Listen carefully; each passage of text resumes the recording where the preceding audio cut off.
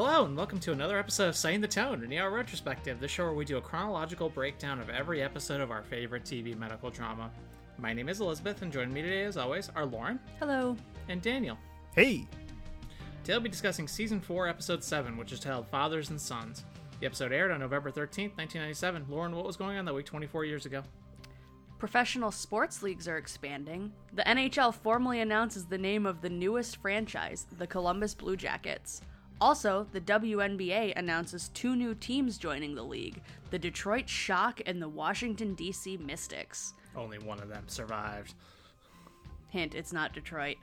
Moviegoers decide they would like to know more as Starship Troopers, starring Casper Van Dien, Denise Richards, Neil Patrick Harris, and ER alums Clancy Brown and Michael Ironside, debuts and takes the #1 spot at the box office. Despite being a financial failure, the movie would take on a cult classic status following its VHS and DVD releases. It's in my top 10 movies of all time as well. I fucking love this movie so goddamn much. It holds up. And Candle in the Wind 1997, Something About the Way You Look Tonight by Elton John continues its run atop the music charts. Daniel, what was on this week? What else was on that evening? At 8 p.m., Friends had the episode The One Where Chandler Crosses the Line. At 8:30 p.m., Union Square with the episode Get Rusty. At 9 p.m., Seinfeld had The Slicer. And at 9:30 p.m., Veronica's Closet with the episode Veronica's a Doll. This week's episode had 34.7 million viewers tuning in, up about 2.5 million from last week's episode. This week's episode is directed by Chris Chulak, doing his 12th out of 43 episodes. Previous one of his from this season we have done was Something New, and this week's episode was written by showrunner John Wells, doing his 13th out of 32. The previously on ER bump this week is done by Eric LaSalle, and a couple of little curiosities for this episode that don't really fit anywhere else. We get the title card actually kind of scrolls away rather than doing a simple fade out. I don't know that that's something that they ever repeated. I guess they were trying to highlight the road trip theme a little bit, so it kind of scrolls away almost like a car. So that's one thing. And this is the first episode of the series thus far to not have a single scene in the ER. And it's all the better for it. But yeah. We're just gonna open with some audio because Mark is a whiny little bitch baby. So let's listen to him being a little whiny bitch baby on a road trip. Don't worry for me, I'm alright. How much farther? About 20 minutes or so. Subcompact? That's all they had. What is it, 110 degrees out here? For a mid-size, they just didn't have one. They tell you that the air conditioning didn't work? It's November, who asks? Next time you get the luggage, I'll do the rent. How much longer? About 30 seconds is the last time you asked. You this tough to travel with all the time? My knees are 17 miles. We got 17 miles till we get there.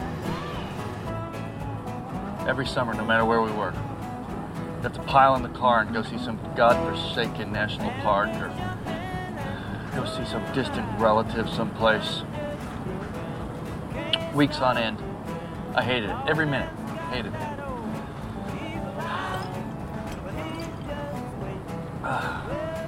17 miles, so 16 and a half. I don't know how they got audio of Lizzie and I on every drive up to northern Michigan ever. I'm going to let the listeners guess who's who. Man. Can I just say off the top what an absolute joy every moment of this episode is for me? I think spoilers for the wrap up at the end of the show. I'm pretty sure this is my favorite episode of the series thus far. Yes. Love every moment of this episode. It's so good. And every bit of audio is just it's like a cool drink on a hot day. It's just perfect. It's like that glass bottle of Coke that Mark has in the front seat. But yeah, Daniel, what's your opinion on road trips? I'm curious.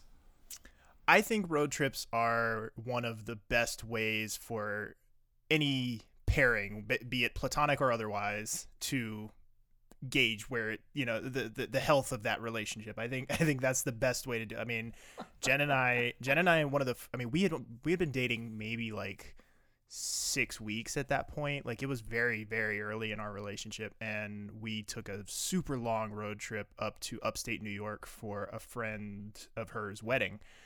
So we were on the road together for, I think it was like 9 or 10 hours to get where we were going. And then we kind of drove around for a couple of days around, there. We went to like New York City and stuff, and then made the circle back. So we were on the road for like 2 or 3 days, multiple hours at a time, and got home and didn't immediately didn't immediately want to like get as far away as humanly possible from one another. So that was kind of like an early indication that like, oh, okay, we can do this.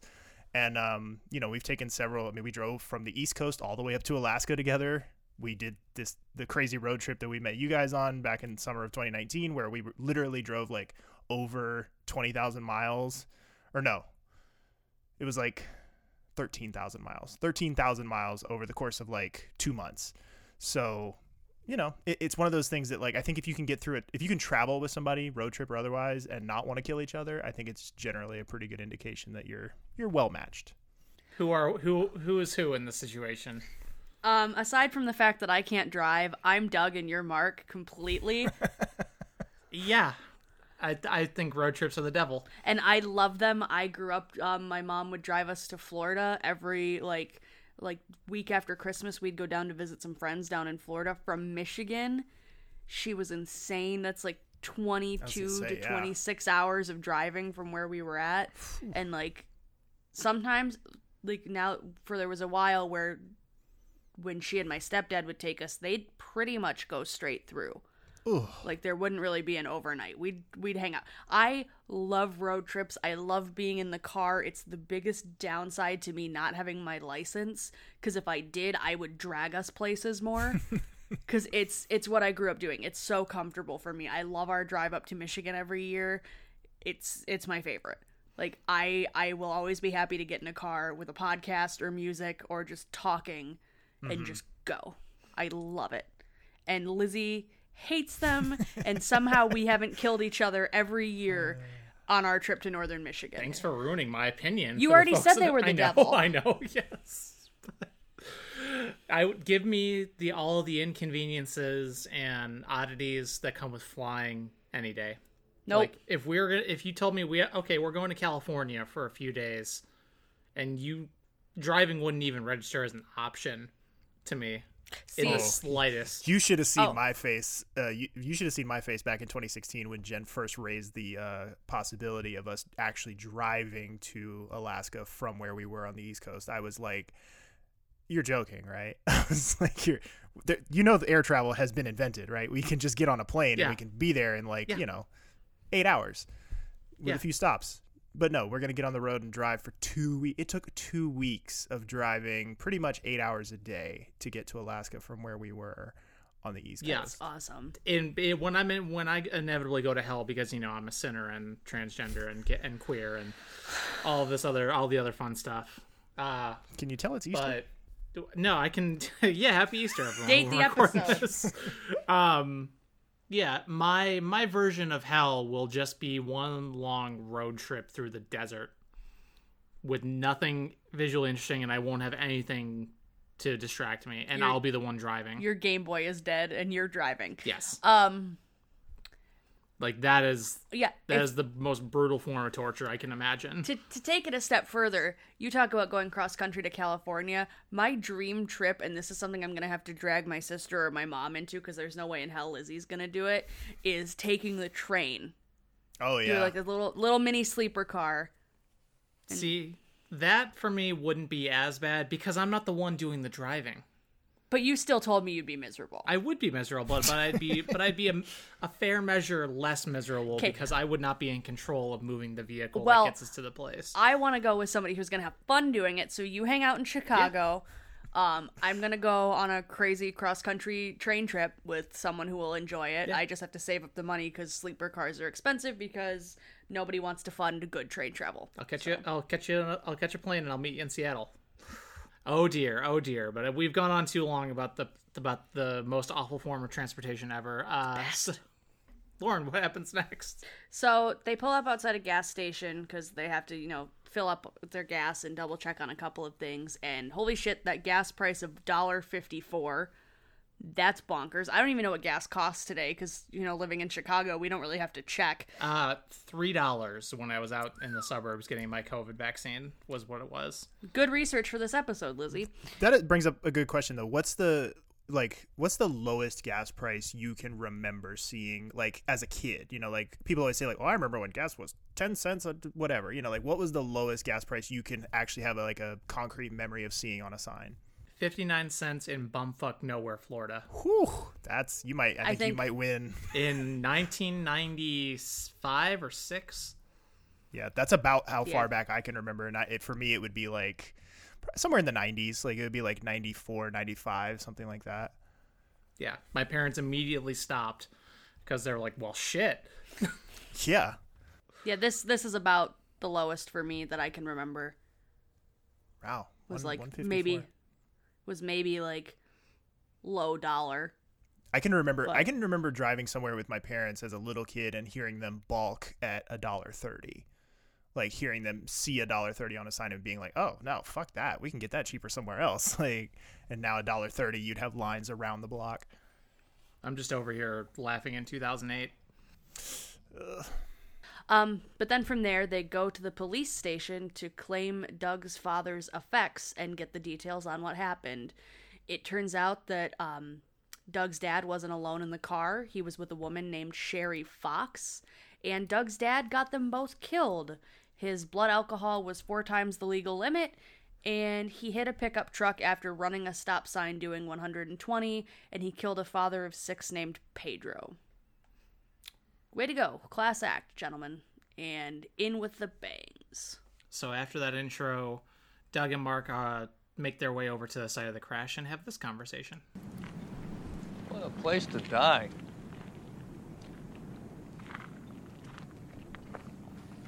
Never drove less than 70 miles an hour his entire life.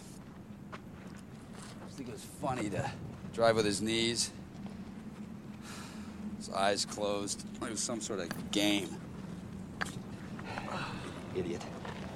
Can't even kill himself right. He has to take other people with him. Leave me to clean up the mess.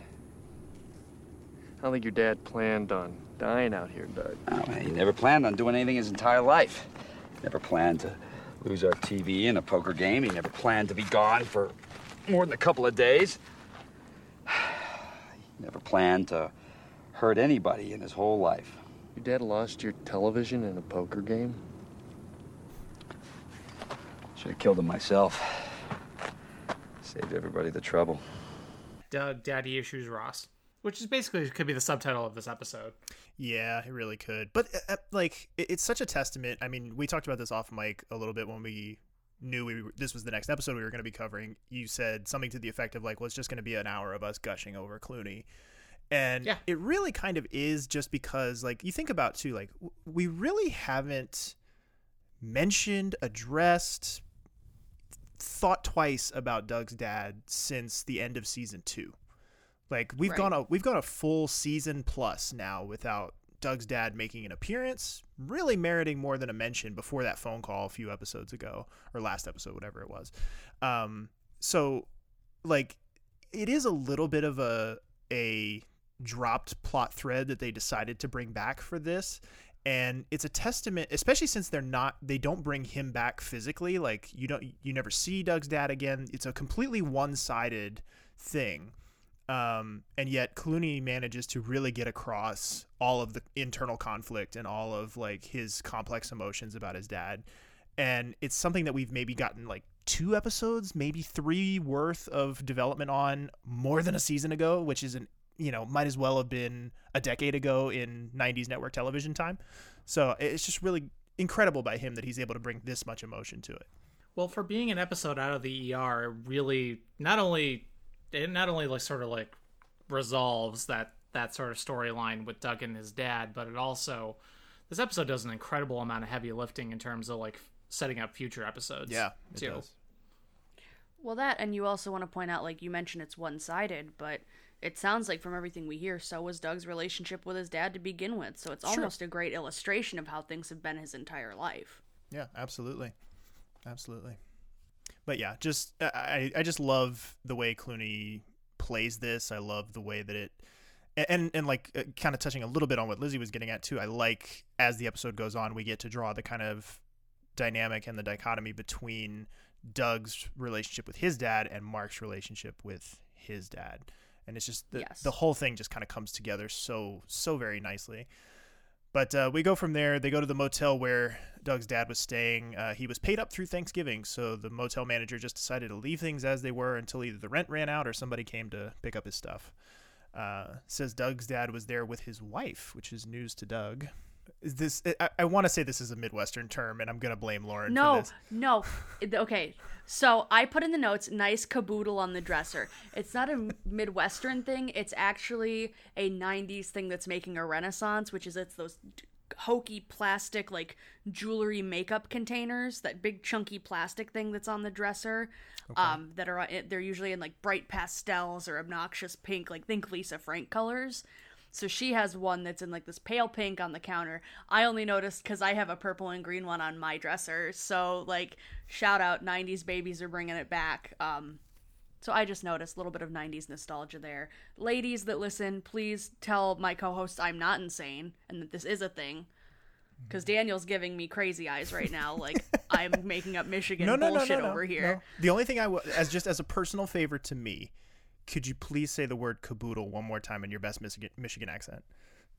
Caboodle. Caboodle.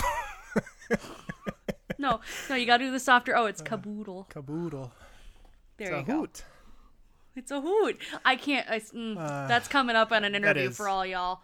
I definitely said hoot unironically while describing a film. What film we will. You'll find out at some point. We will get there, and it makes it even lamer. But I definitely unironically said hoot. Oh boy. So also in this motel room, we get a good old school basketball pic of young baby George Clooney, which is actually his legit high school. We get a couple of like legit Clooney backstory references in this episode. We get the picture of him on the dresser here of him in his basketball uniform. He mentions in a later scene that he spent a lot of his childhood in Kentucky, which is actually where Clooney's from.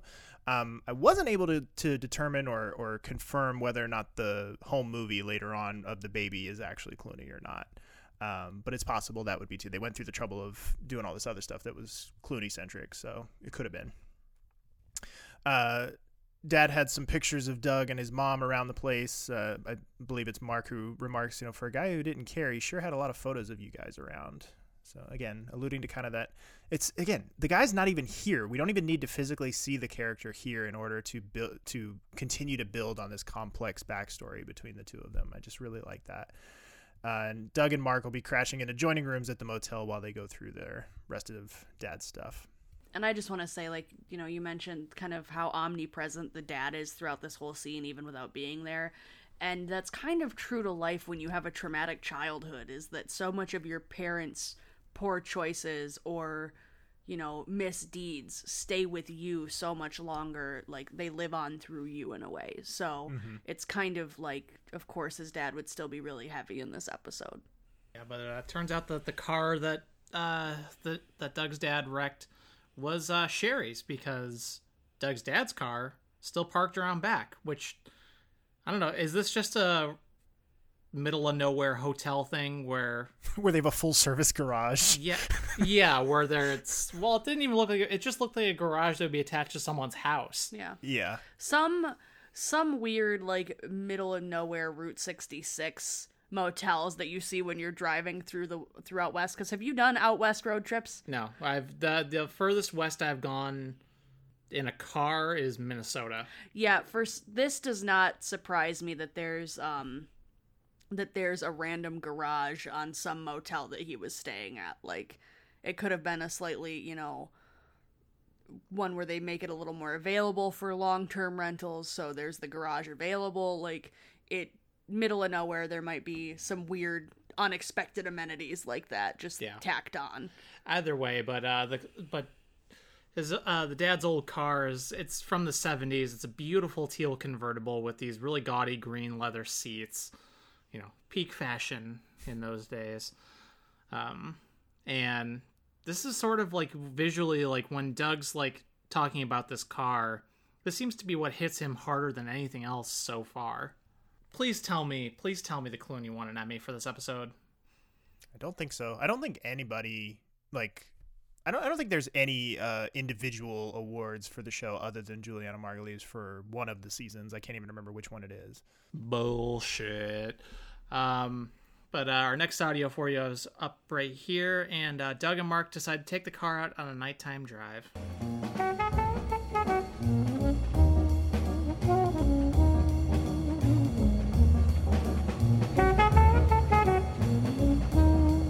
I learned to drive in this car. Yeah?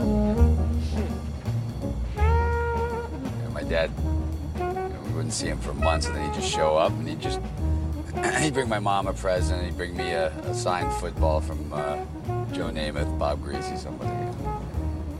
And then he'd gather me up, and he'd tell my mom we were going to a ball game, which she knew was a lie, and then we would just hit the road.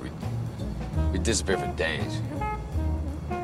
He'd drive into Vegas, sometimes we'd drive to Atlantic City. It was before my mom remarried, so we were still living in Kentucky at the time. So I was maybe 13, 12, I think. So we'd be in Oklahoma or Indiana in the middle of the night. My dad would wake me up and say, okay, you're driving. So we get off on some side road, and I slide in behind the wheel. Just floor it. Just feel those 426 horses. I just felt like I was flying. Sounds pretty great. He had his moments.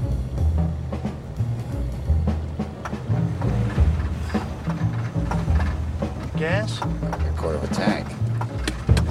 What? Oh. Hang on. Now what? My dad used to keep a gas can in the trunk. Wow.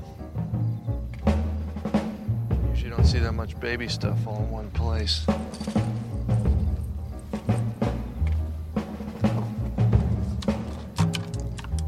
No gas.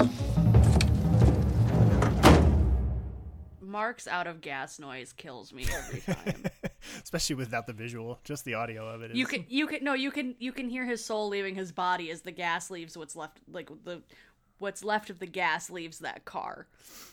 So shit. Because this is 97, folks. Ain't no such thing as cell phones. Well, They exist. as commercially You're just not gonna. as widely available cell phones as we have. And even if they did exist, I guarantee you they ain't getting service out in the middle of the California desert or wherever they are currently. Yeah. Oh man, are we? Is anyone surprised that George Clooney became the movie star out of this show? Just based on that 2-minute clip? Like, would anyone... I mean, I know he wasn't the big star when the show started and everything, but, like, just based on that 2 minutes alone, it's like, okay, this guy is clearly, like, a full-blown movie star and, like, can carry something completely on his own shoulders. Like, other than to, like, do the call and response thing to reply back when necessary, Mark doesn't need to be there for that. Like, we don't need Mark in that scene in order to get the emotional... beats that we need. Doug's carrying that entire scene by himself, and it's just like, whew, man, chills. I mean, it also helps that an absolute perfect background song to go along with that. The soundtrack in this episode is primo, 10 out of 10. Excellent. Amazing. Like, All the use of the licensed songs are perfect. Good music business terminology, Brad. I was gonna say our episode of this podcast is gonna get DMCA yeah. because Real because fast. of the audio clips. But yeah, like as much as we love Martin's, composed music, the licensed song choices they make here are excellent. Which this is, I think, kind of the first episode that relies heavily. I mean, we've had licensed songs sprinkled throughout, maybe to underscore a particular scene or a particular moment, but this is. Other than the moment coming up a little bit later on, this episode really doesn't have much in the way of score. Like it's all licensed music. It's all stuff on the radio. It's all stuff, the diegetic sound a little bit. So it's kind of and that's something that they would do more and more of as the show went on. Like when we get into those later seasons, they would sort of, to varying degrees of effect, I think. They would sometimes go the easy route of using a licensed song to score a moment, when earlier seasons they would have gone to the trouble of actually having Martin score it properly and give it that. That's my preference. And that might just be personal bias because I like him so much and I like his work so much. But to me, it felt like it lost some of its character and some of its uniqueness in later seasons when they would just use regular old licensed music. But that was also the way a lot of like TV dramas, especially if you look at, to stay in the genre, House and Grey's Anatomy. Oh, sure, yeah. Both of them were really heavy on licensed music. So that might have been ER just trying to play catch up and stay relevant. For sure. I don't know if it needed to, but... And come on, you didn't love the scene of Sam and Gates fucking in a closet to Mercy by Duffy? Like I said, Lauren's exactly right. And that's one of the things that as we go later and later into the life of the show, I want to try and pinpoint. I really do want to try and nail down the exact moment where ER starts to feel the Grey's Anatomy / House pinch. Like, I really want to pinpoint the moment where the writers, producers, all the people involved in the creative aspects of the show looked at the big picture of the landscape at the time and were like, oh shit, we got to change things. Like, we got to make things look a little bit different. We got to evolve with the times, or else we're going to get left behind, because there is a very distinct point at which that happens. And I want to make sure we note it. Well, House premieres in 2004 and Grey's is in 2005. So that gives us a good benchmark for when to start really watching out for it. But how many season 13? How many medical shows though came and went between 1997 and 2004-5? You know what I mean? Like, they clearly didn't. Right. They didn't have this like knee-jerk reaction to every New Kid on the Block medical show. So I want to know, like, how long was it before they realized, oh shit, House and Grey's Anatomy aren't going anywhere, and these are going to be our major like contemporaries for the rest of the time the show is on, and we need to. It's less about them needing to mold their style around us as the standard bearer, but we need to mold our style more around them in order to stay relevant. It's season 13 when they changed the theme. I'm talking about on a like on our kind of granular level. Like, where is the episode where they're like, oh shit, we can't do things the way we used to do it anymore? In the production schedule, where exactly? Yes. Exactly. I want to know which stupid line it is that Ray says that we're like, okay, now it's all about hot doctors and no longer about the medicine. Got it. Right. Okay, it's when Neil is introduced. That's fine. Stop it. Oh, okay. But yeah, on the flip side of that, I still need to go back and watch Chicago Hope, because I didn't realize that was on for like 6 seasons. I thought it was like 2 and done, just based on how much nobody talks about that. And I'm watching Grey's for my first time. I'm currently in season 2. Daniel's making a really gross face. It's a good show. We're enjoying it. It's over a different here, show. It's just a different. Yes. It's a different type of show that also happens to take place in a hospital. Yes, we will not be doing a Grey's Shadowcast, but Lizzie may occasionally post her feedback on the group page. Anyway, going back to the episode proper, unless we have anything else to say about that sound clip or Grey's Anatomy. The next morning, a big old truck pulls up behind their car, and the driver finds them sleeping in the back seat. Doug greets him in Spanish, and he answers in English, which is hysterical. And they manage to get the car filled up and pull up to a random house and start talking to a kid that's playing in the yard, because they're looking for Pedro Lopez's house, the gentleman who Doug's dad had killed. And we find out the family is burying Mr. Lopez today, and everyone is at the funeral. So Doug and Mark just they respectfully go in, but they head into the funeral and sit in the back of the chapel uninvited. And I love how Doug kind of like half kneels and crosses himself in the door, trying to be respectful as he makes eye contact with the would it be the priest? Yes. Yeah. Looks like it's a Catholic service. And then it's really uncomfortable because there's a little kid in the very front, looks like it must be one of Pedro's sons, who is looking back and waving at Doug, which really rattles him. And after the service, Mark and Doug leave, and they're out in the parking lot, and Mark tells Doug that it's not his fault this has no bearing on him.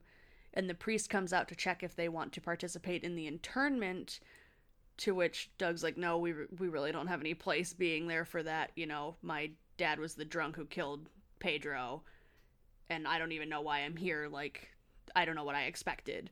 And the priest, in the wise moment, says, it shows you loved your father. So,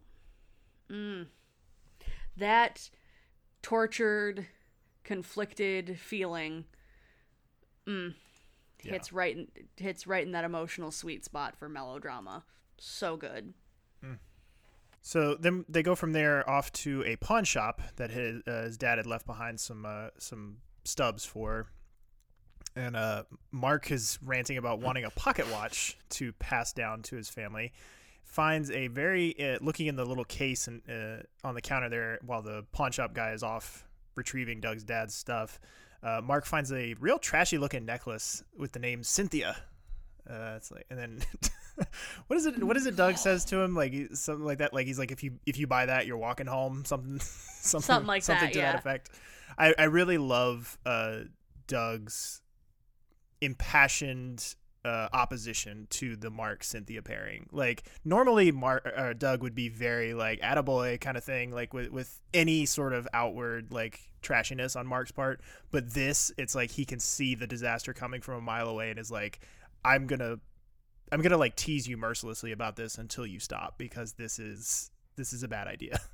So I really enjoy that. Well, it's because Doug has met Cynthia. Right. Yeah. I mean, pretty much anyone who knows that she's, other than Mark, knows that she's a problem. Exactly. Well, and Mark knows, but he's got his head so far up his own ass, he doesn't care. Yeah. He's just like, ooh, someone who's being nice to me and thinks I'm great right now while everybody else is asking me to grow and change and go to therapy. How dare they? Men would really rather date problematic women rather than go to therapy. There's many things men would rather do than go to therapy. So pawn shop guy comes back. Doug's dad hawked a movie projector, his Rolex, his pinky ring, which, as someone who's not a big fan of jewelry just to begin with, I don't think there's anything grosser than a pinky ring. Like, pinky rings like gross me out on an organic level, and I just don't get it. They're an acquired taste. It takes a certain gentleman to wear them. Gross. He also hawked Sherry's huge engagement ring. And as you might imagine, with this being a road trip episode, kind of a little bit of a bottle episode flavor to this episode. Minimal cast. So, obviously we only get our 3 main cast members, and then we get a smattering of minor characters throughout the episode, most of which were not really that notable. One exception being this pawn shop guy here. It just seemed like kind of an interesting character. Actor's name was George, nicknamed Buck Flower. Who appeared in stuff like Back to the Future, They Live, and Village of the Damned. He had 162 credits dating back to 1970, and unfortunately passed away in 2004. Who was he in Back to the Future? Did you ever his credit in Back to the Future was Bum. So I'm assuming. Oh, yeah. Maybe he was the guy in when Marty comes back. Might be from 1955. Yeah, I'd have to go back and look to check, but. Either way, we go from there over to Doug saying goodnight to Carol on the phone when Mark overhears. Oh no.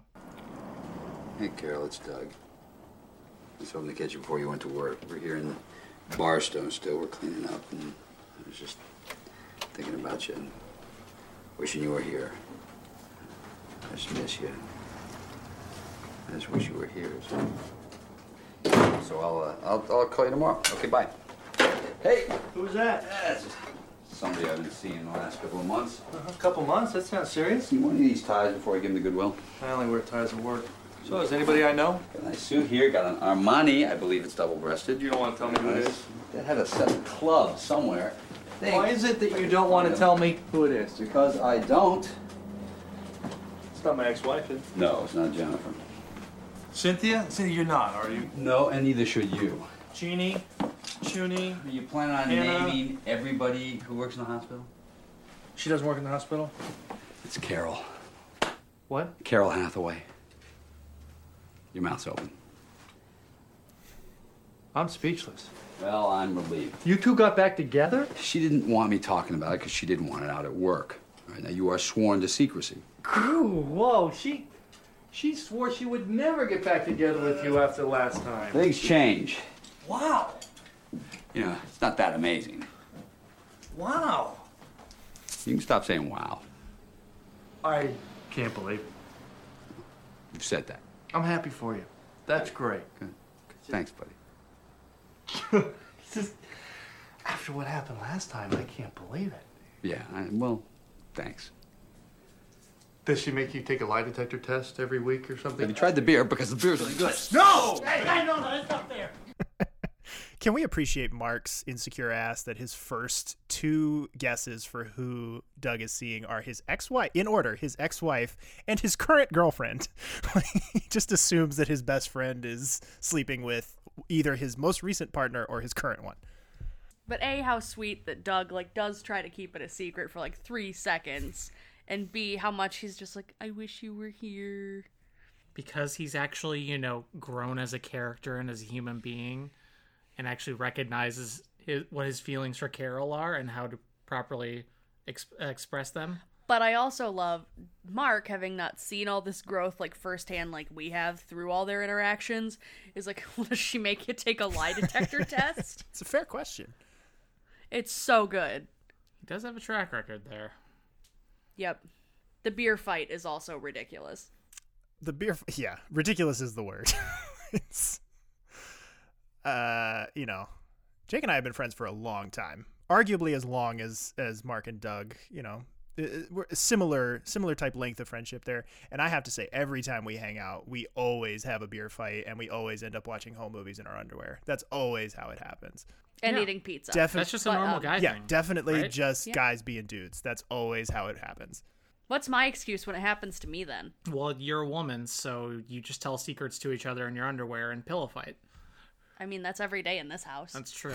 But yeah, so then after the beer fight, they're talking about the mystery Sherry and going through some old pictures that Doug's dad had in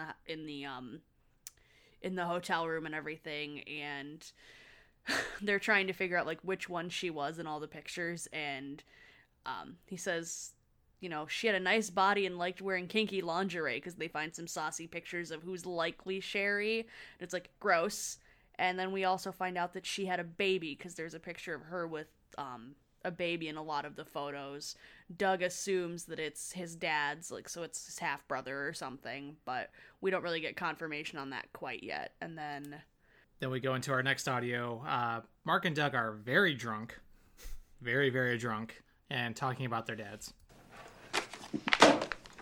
The hard part is that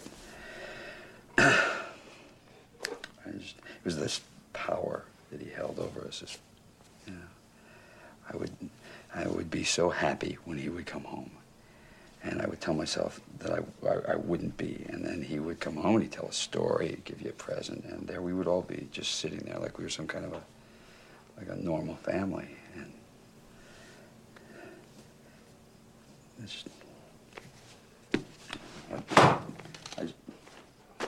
I told him, yes, I figured that there would be a right time. Son of a bitch even got control of that. You want to watch this? What is it? Come on. No. It's my chance to see you in diapers. Again? My dad and I, we barely even speak. If I call the house and he picks up the phone, he just says, hang on, I'll get your mother. He put in 30 years, and for what? He still retired as a captain. He just kept getting passed over. I mean, he did every crappy assignment that the Navy wanted him to do. It didn't matter. He never got the nod. Why not? Probably because of his winning personality.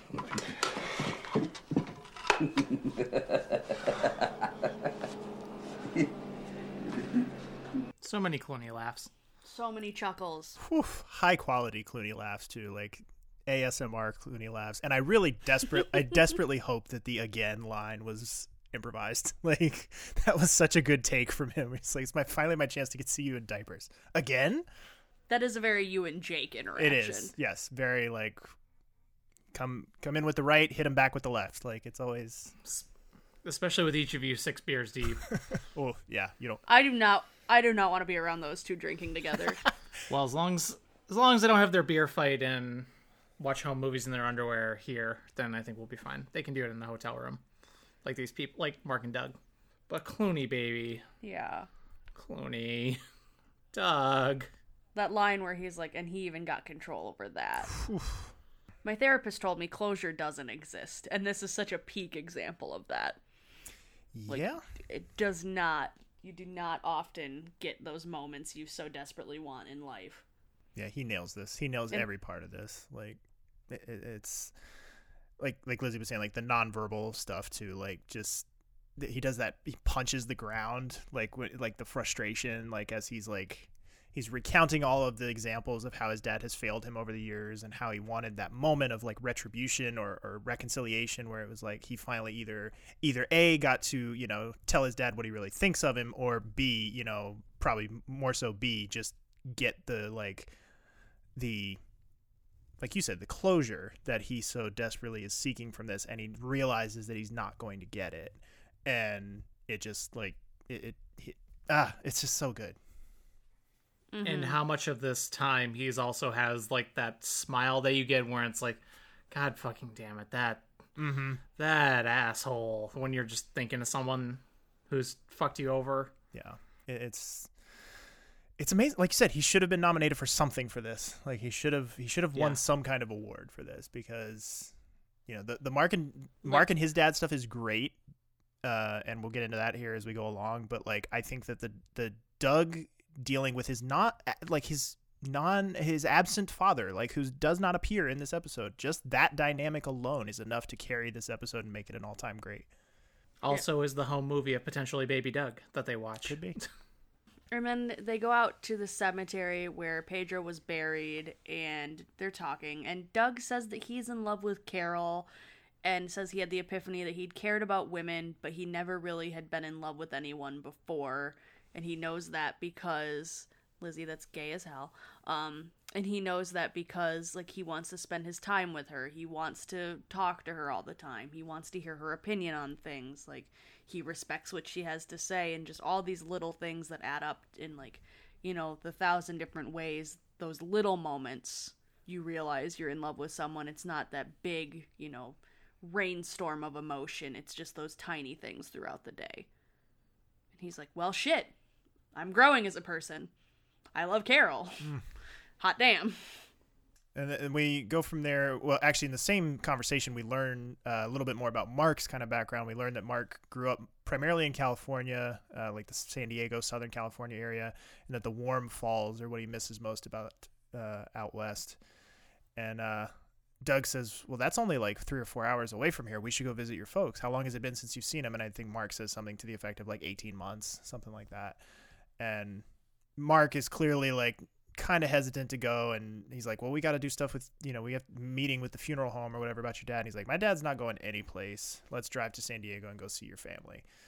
So hard cut over to San Diego, air quotes, as we get to I believe I read that it was Pasadena standing in for San Diego here. But we get to meet Mark's mom and his pet doggy Jake. Shout out to Jake Terrell Esquire. You get a dog named after you. Doug goes for Mark's mom's iced tea against Mark's advice. He says 1 sip of it will put you into insulin shock. I do like Clooney's take too when he drinks the iced tea for the first time. It's a very good nonverbal take where it's like, I've had that iced tea before where you can almost chew it. There's so much sugar in it. Oh, yeah. God, that sounds repulsive. It's called the sweet tea from McDonald's. You can just say okay, so I can say that because I used to work at McDonald's. That was my first job, and I had to make the tea. That was when the tea was brand new too. Like they had just added it to the menu where you could get the $1 sweet tea, and we would make these giant carafes, like, you know, like hotel lobby coffee size carafes. You would take your tea bags or whatever, put them in a little thing, start the water, and then you would literally go grab one of those bags of sugar that you buy at the grocery store, the like big ones that are supposed to last you 6 months, and you would slice that open, pour the whole thing into the carafe, and throw the bag away. That was, and like we used to get that was, we didn't get free food, but you did get a free drink every shift, and it was a Happy Meal size thing that you could fill up as many times as you wanted. And I used to fill it up with the sweet tea, and just in that little cup, like 8-ounce cup, it was so dense because of all the sugar that even with ice, it would change temperature just from one sip to like between sips. It would go from like kind of lukewarm to freezing cold back to lukewarm. Like it was like separating because there was so much sugar in it. It was, man, that's a lounge episode. Disgusting. All the like McDonald's behind the scenes shit. That's a lounge episode unto itself. Like we could do a whole thing on McDonald's. Let's do April's lounge episode. Just your McDonald's stories. Great, it's figured out. Yikes. Go on. Glad I went for the root beer today with our McDonald's lunch. It's bad. Not gonna lie, it felt so good to get fast food today. It was it was an excellent and I will say choice. I haven't worked there in 15 years, but like I still have no problem eating there. There was nothing that completely put me off eating there, but just some of the things you will see working in a McDonald's. But yeah, so Mark's mom, very sweet, insists that the two of them stay overnight. This is the first appearance of Mark's mom, who's played by actress Bonnie Bartlett, who had a long-standing role on the show Saint Elsewhere, as well as the miniseries V, as well as the movie Twins with Danny DeVito and Arnold Schwarzenegger. She had 107 credits to her name dating back to 1955. And she's making her first out of 2 appearances here as Mark's mom. Mark's mom is only in this for 2 episodes? Yeah, 2 episodes. She's gonna be dead here pretty soon. So, like that's what brings him back to San Diego and has Cynthia pop up for no reason as she dies. So, Mark notices an oxygen tank in the living room, asks what's up with that, and says that it's his dad's because he's still smoking something that sounds like emphysema. So, and Doug is visibly uncomfortable with the whole situation and is like, I'm going to go run some errands, and leaves and says he'll be back for dinner. So this is where we lose Doug for about a third of the episode. He just kind of fucks off. Because now we're into the Mark and Mark's dad exposition, and can't wait for more of that. But now we get to meet Mark's dad, who's in the wood shop, aka garage. And hi, Lee Garner Sr. from Mad Men. Yes, actor. That voice. Oh God, his voice. You could spread his voice on toast. Like it's so fucking good. Like it's just. Go ahead and say who he is and where he's from. Yeah, and we'll go into that John Cullum. More, John Cullum is the actor's name. He appeared in stuff like Northern Exposure, the movie 1776, and as Lizzie mentioned, the previously mentioned Mad Men. This is his first of 15 appearances, so he gets to stick around a little while longer. First of 15 appearances through the year 2000, so he'll be with us off and on over the next few seasons. Yeah, when we were watching this, I was looking at him, and I was like, I could almost place the face to be the same, but it's, how much 15 years before Mad Men would have started. 10 even years. 10 years. Yeah, I can't keep track of time. It's fine.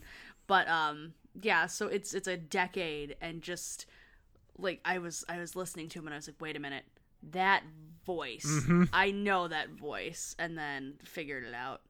So I was just like, oh my god, it's him. It's Lee Garner Sr. Lucky Strike Man.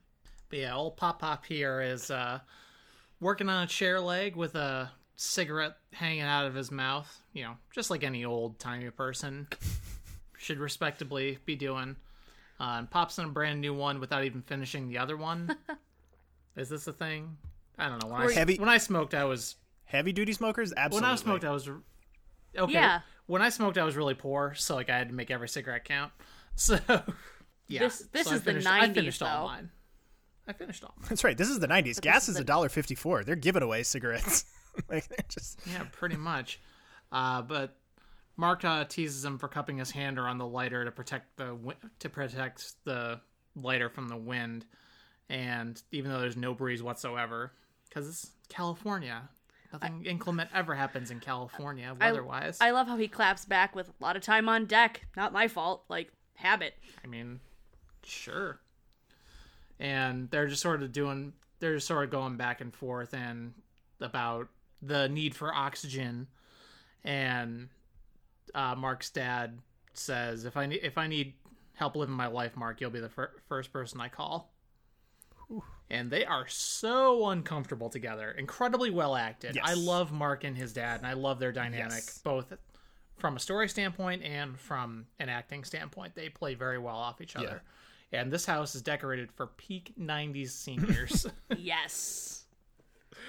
And Mark does a little snooping around the medicine cabinet to see what's wrong with his parents. Yeah, the going back to the dynamic between the two of them, like, it's their lack of chemistry is in and of itself chemistry. Like, the lack of chemistry between the characters is superseded by the chemistry between the actors. Like, they are so good at hint, because we don't know. This is the first time we've ever laid eyes on Mark's dad. We know, and before this episode, they've never even mentioned Mark's parents before. So we've managed to get across this like ocean of conflict and melancholy between these two characters, and we first even were made aware of his existence like less than 10 minutes ago. Like, obviously we knew Mark had a dad, but we've never talked about his dad and what his significance is in Mark's life, and just how like it's such a testament to Anthony Edwards and John Cullum that they have this kind of immediate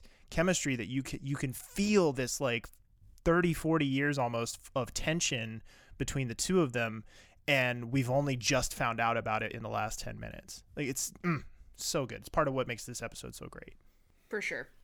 Mark then starts interrogating his mom about his dad's health, and he is so cute, pestering his mom about her health as well, regarding high blood pressure, salt intake, etc. And she's like, well, and he tells her that, they need to cut back on the salt. Like, they're not getting any younger. They need to take care of this. And he goes, Dad can live a lot longer without salt than without you. And we find out Doug didn't make it back in time for dinner. And Mark's like, yeah, because it's the middle of the afternoon, which is cute. And his mom is just trying to keep normal conversation through dinner as Dad is smoking and coughing. And, like, she's just doing what it seems like all moms in media do when there's the conflicted father-son relationship, where it's always the mom that's kind of playing peacekeeper and mediator for these things, just trying to find some common ground. And Mark's like, well, why don't we go for ice cream at that place that was around the corner? Is that still there? We always used to do that after dinner. And his dad insists that he has to go to the club to meet his friends, which is likely the VA. Mm-hmm. Or maybe not VA, VFW. maybe the club on the base. VFW. Yeah, thank you. Thank you. Or, a club on the base or whatever. And his mom is like, oh, well, you should go with your dad. That would be really great for you to get to see his friends and, do something like that with him. And Mark's like, no. And, his mom is just a pro at diverting any of the truth or harshness with what's going on at all. And she's like, I'm gonna go like check something in the kitchen while his dad goes off with a coughing fit and has to go settle down. And I want to note here, Mark then steals a puff of his dad's lit cigarette when they both leave the table. That's stress smoking. She is such a good depiction of a military spouse, particularly of that generation. And we get a little bit more of this a little bit later when her and Mark have their conversation privately, but like the just like, she's clear, because it's only become a somewhat recent thing for particularly military men to really open up about their experiences and the stress and the emotional kind of baggage of all that. And so she's been basically his probably emotional outlet for the last 30 years. And she just manages to portray this like unspoken weight of all of that, while also trying to like keep her family together and like keep the peace between her husband and her son. And just kind of, there's this inherent thing with military spouses where you kind of have to just go with the flow because you're following your spouse around the country to different places, maybe even around the world in some cases. You especially with him being in the Navy, like they could have gone anywhere. And she's had to spend so much time taking a back seat to all that and just playing that peacekeeper role. She just does such a good job of portraying all of that, again, with very, very limited time to establish any of that. And yet she manages to come across very authentic and very lived. For sure. And brings us to our next scene, which is Mark smoking out on the back porch with his mom keeping him company. Let's listen to their talk. I'm quitting tonight. I promise. Good. You used to smoke?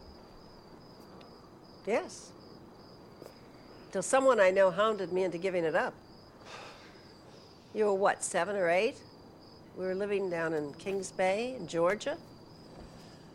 Every time I'd come home with a pack, you'd steal it and flush it down the toilet.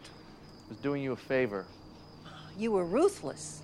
You wouldn't even lie to me. You'd just march right in and tell me you'd done it. I could have killed you. He's asleep in there in front of the TV. You better wake him if he's gonna make his club. Oh, well. He only makes it about half the time anymore anyway. And his friends are worse.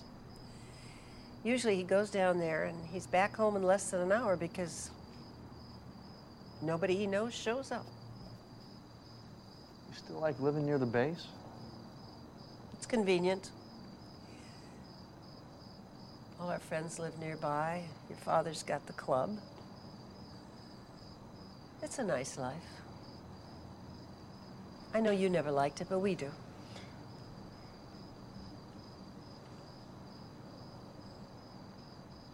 He misses you. He'd never say so, but he does. He'd like to see you more often, you and Rachel. I love you, Mom. And I know you feel like you have to defend him. Dad doesn't think about me or Rachel. Your father loves you very much, Mark. He may not show it in the way that you want him to, but he does. I've never seen him show it at all. Well, he's just not built that way. You've got to work harder with him. I have to work harder. Yes. Of course, Mom. Dad doesn't have to do anything. You've got some wonderful traits, Mark. But you always assume that you know more about everybody and everything than you actually do. I love that his mom is no nonsense on that, though. Yep. She's like, you don't necessarily know shit, son. Like, sit down. Yeah. Yeah. For only being in 2 episodes, his mom is such a memorable character. She really is, yeah. She really is. And like I said, it's a testament to her abilities as an actor that she's able to get across that much in such a short amount of time on screen. And but I like what she says about it too, but I also like what Mark says too, because again, men and women both of a certain generation, particularly in a military background, like there was a lot of emotional baggage and emotional labor that was offloaded onto their spouses and children, you know, and Mark was probably deprived of a lot of the affection and support and, you know, emotional guidance as a child from his father because he couldn't process his own emotions and wasn't willing to do the work, you know, to learn how to do that. So they're both right in a sense. Like, you know, I bet his mother is right here. I bet his dad does love him and does appreciate him in his own unique way.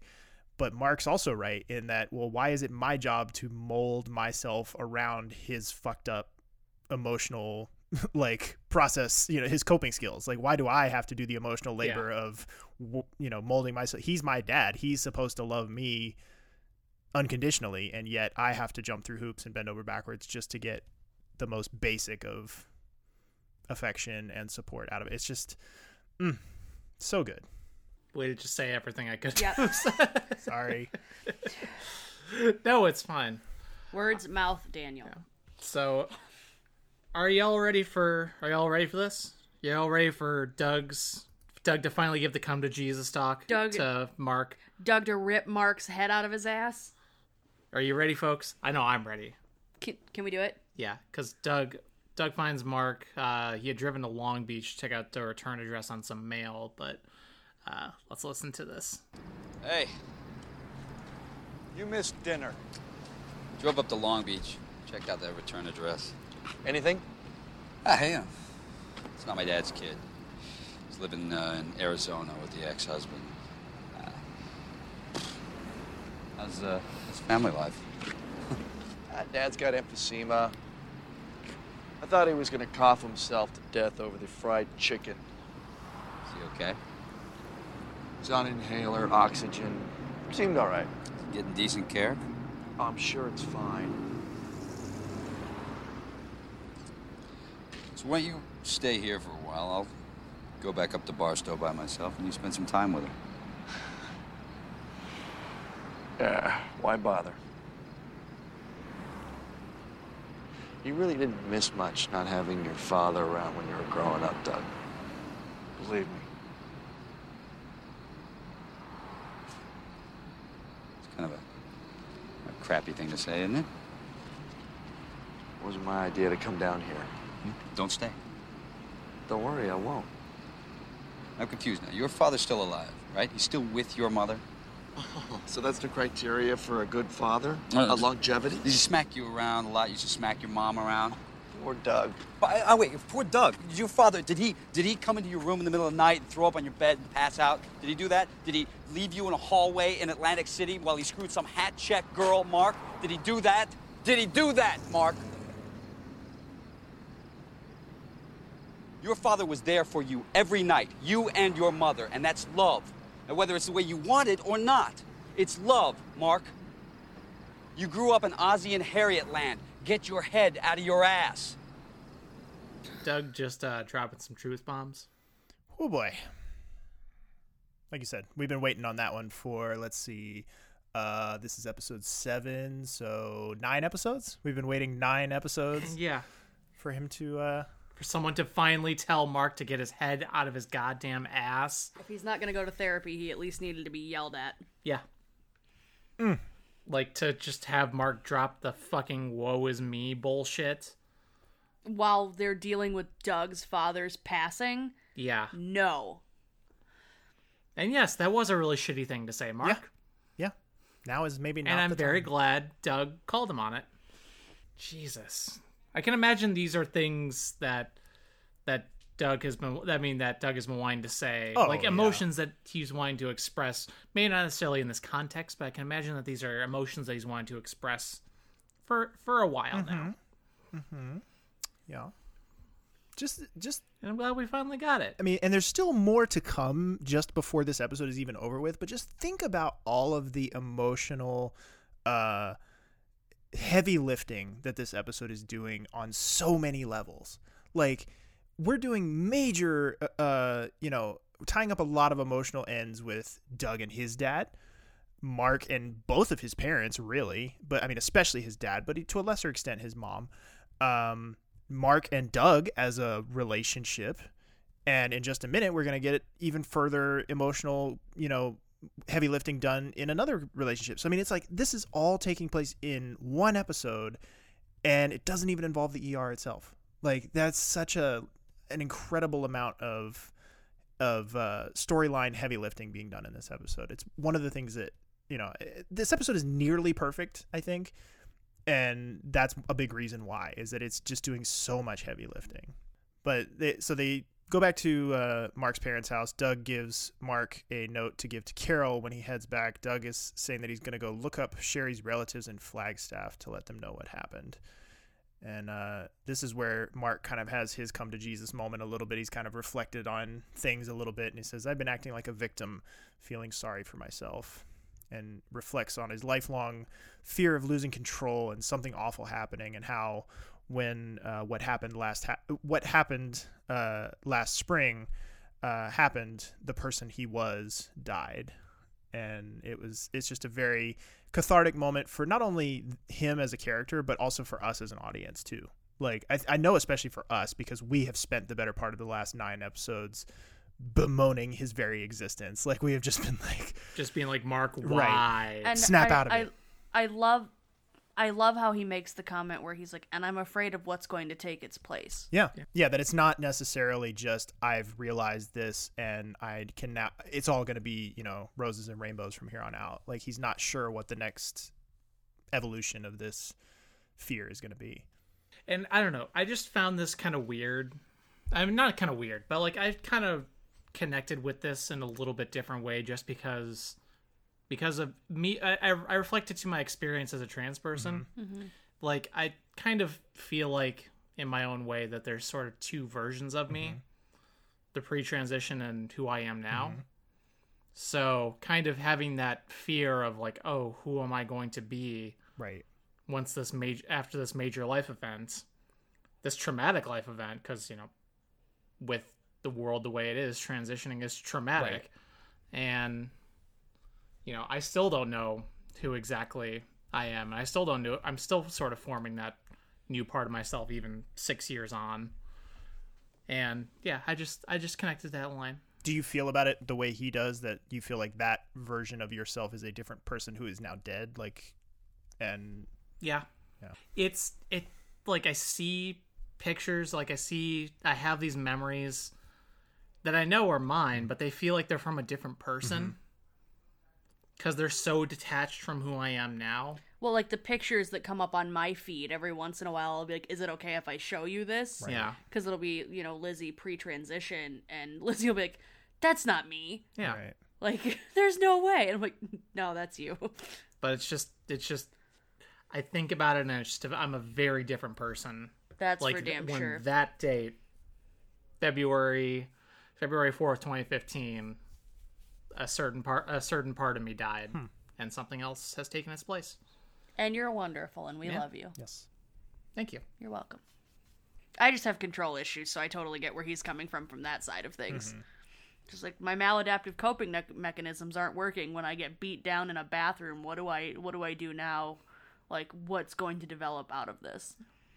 What happens next, Lauren?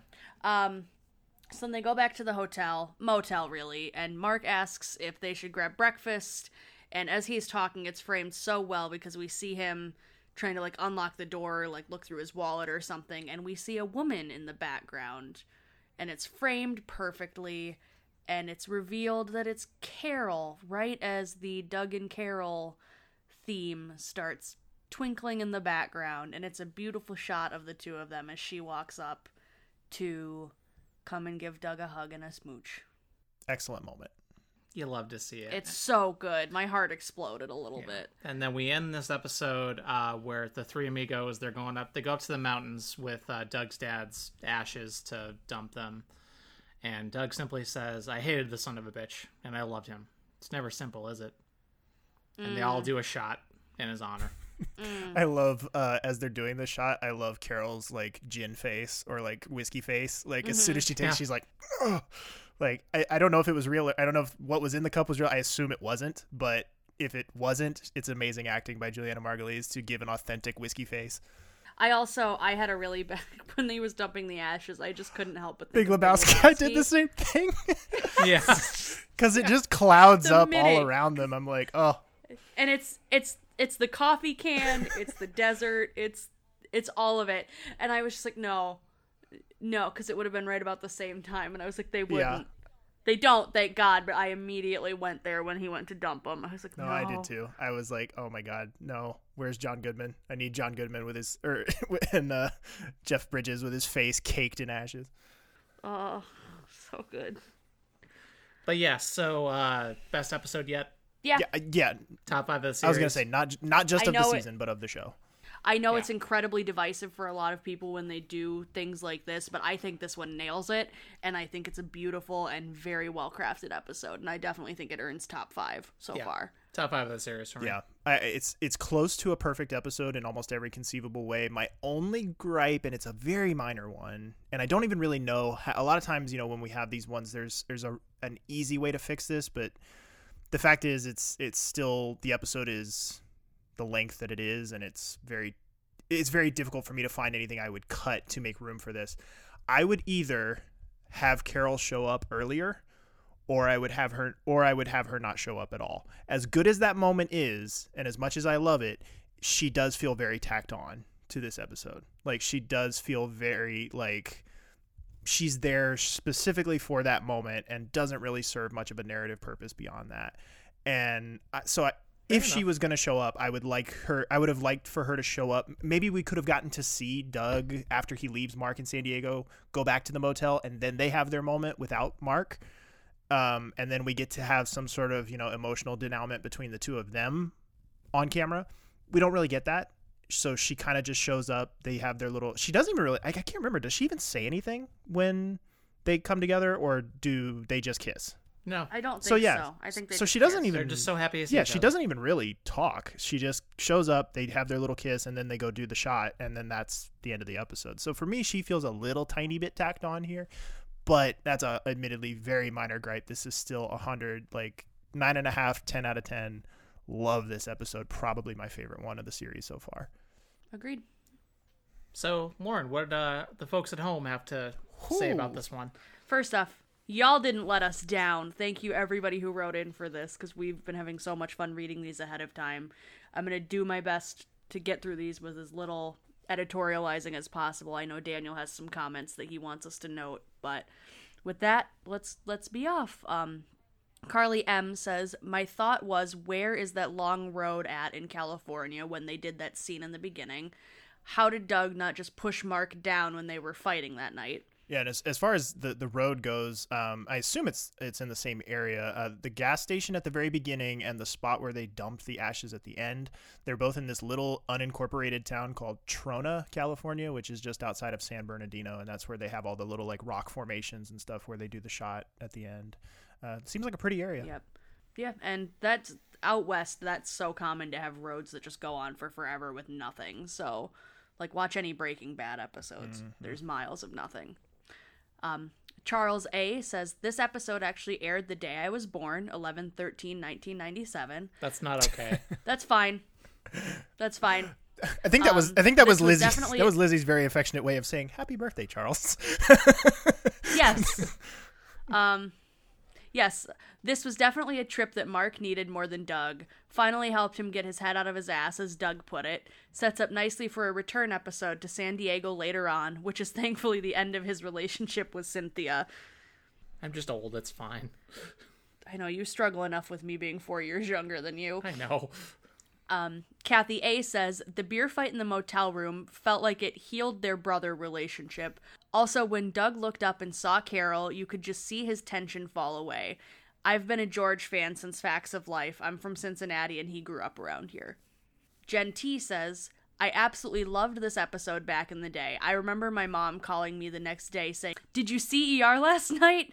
It remains her favorite episode of the series to this day. Jen, your mom has great taste. And Aaron B. says, one of the coolest scenes from the entire series is the Cadillac scene. That look in Clooney's eyes when he grips the steering wheel as Take 5 rises in the backdrop and the fade into the open road, two buddies cruising. Classic, iconic scene. Yeah, that's I agree 100% with Aaron there. That's what probably my favorite moment in the episode is because it just so... Much like that scene, I think towards the end of season 2, maybe, or early season 3, when Doug and Mark have their little dinner where they share bottles of wine. Like, if you're making the highlight reel of the Doug and Mark bromance, like those two moments would definitely be in there.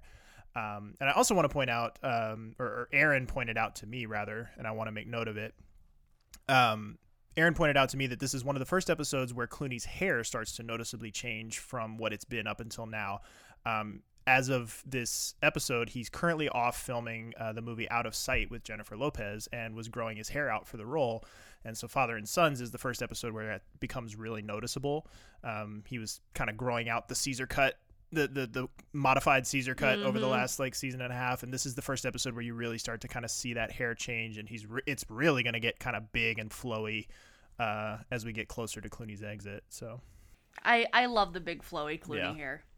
All right, well, that's about going to wrap up our episode for today. Thank you all very much for listening, as always. This show is brought to you in part by our patrons over at patreon.com/SettingTheTonePodcast. For only $1 a month, you can get access to our show notes each week. For only $5 a month, you can get access to the full season recap episodes, a free sticker featuring our favorite desk clerk, Jerry, and 2-week early access to all of our cast and crew interviews. Also, once our stretch goals are met, you'll get access to a monthly bonus show called The Lounge, where we'll talk about whatever's going on for us in our lives and pop culture in that moment, as well as monthly movie reviews, where we watch a movie featuring an ER cast member and pick it apart. Starship Troopers, anyone? Sure. Maybe? Sure. Huh? We've talked about it. All right. We'd also appreciate it if you would follow us on our social media accounts. We are at SetTheToneER on Twitter. We are on Facebook at facebook.com/SettingTheTonePodcast. And we are at Setting the Tone Podcast on Instagram. Also be sure to check out the official Setting the Tone community on Facebook. Our theme music, as always, is provided to us by Andrew Edwards of Blue Police Box Music. And Daniel, where can folks find you at? They can find me on Instagram at dan.u, that is YOU.EL. They can also find me on my other podcast, The Popular Court, with my co-host Jake Terrell, where we do a different pop culture topic each episode and put it through a little mock trial. And Lauren, where can folks find you at? Folks can find me on my personal Twitter at lowbob92345, where I tweet about cats and complaining about going to bed at 8 p.m. because that's adulthood. You can also find me on Twitter. I am at Random Gamer, that's GAM3R, as well as on the Popular Court's YouTube channel doing a Let's Play of Pokemon Shield. New episodes of that are out every Friday, and you can find those videos and many, many, many more at youtube.com/thepopularcourt. Thanks again, everyone, very much for listening. Please join us again next time, and have a great week.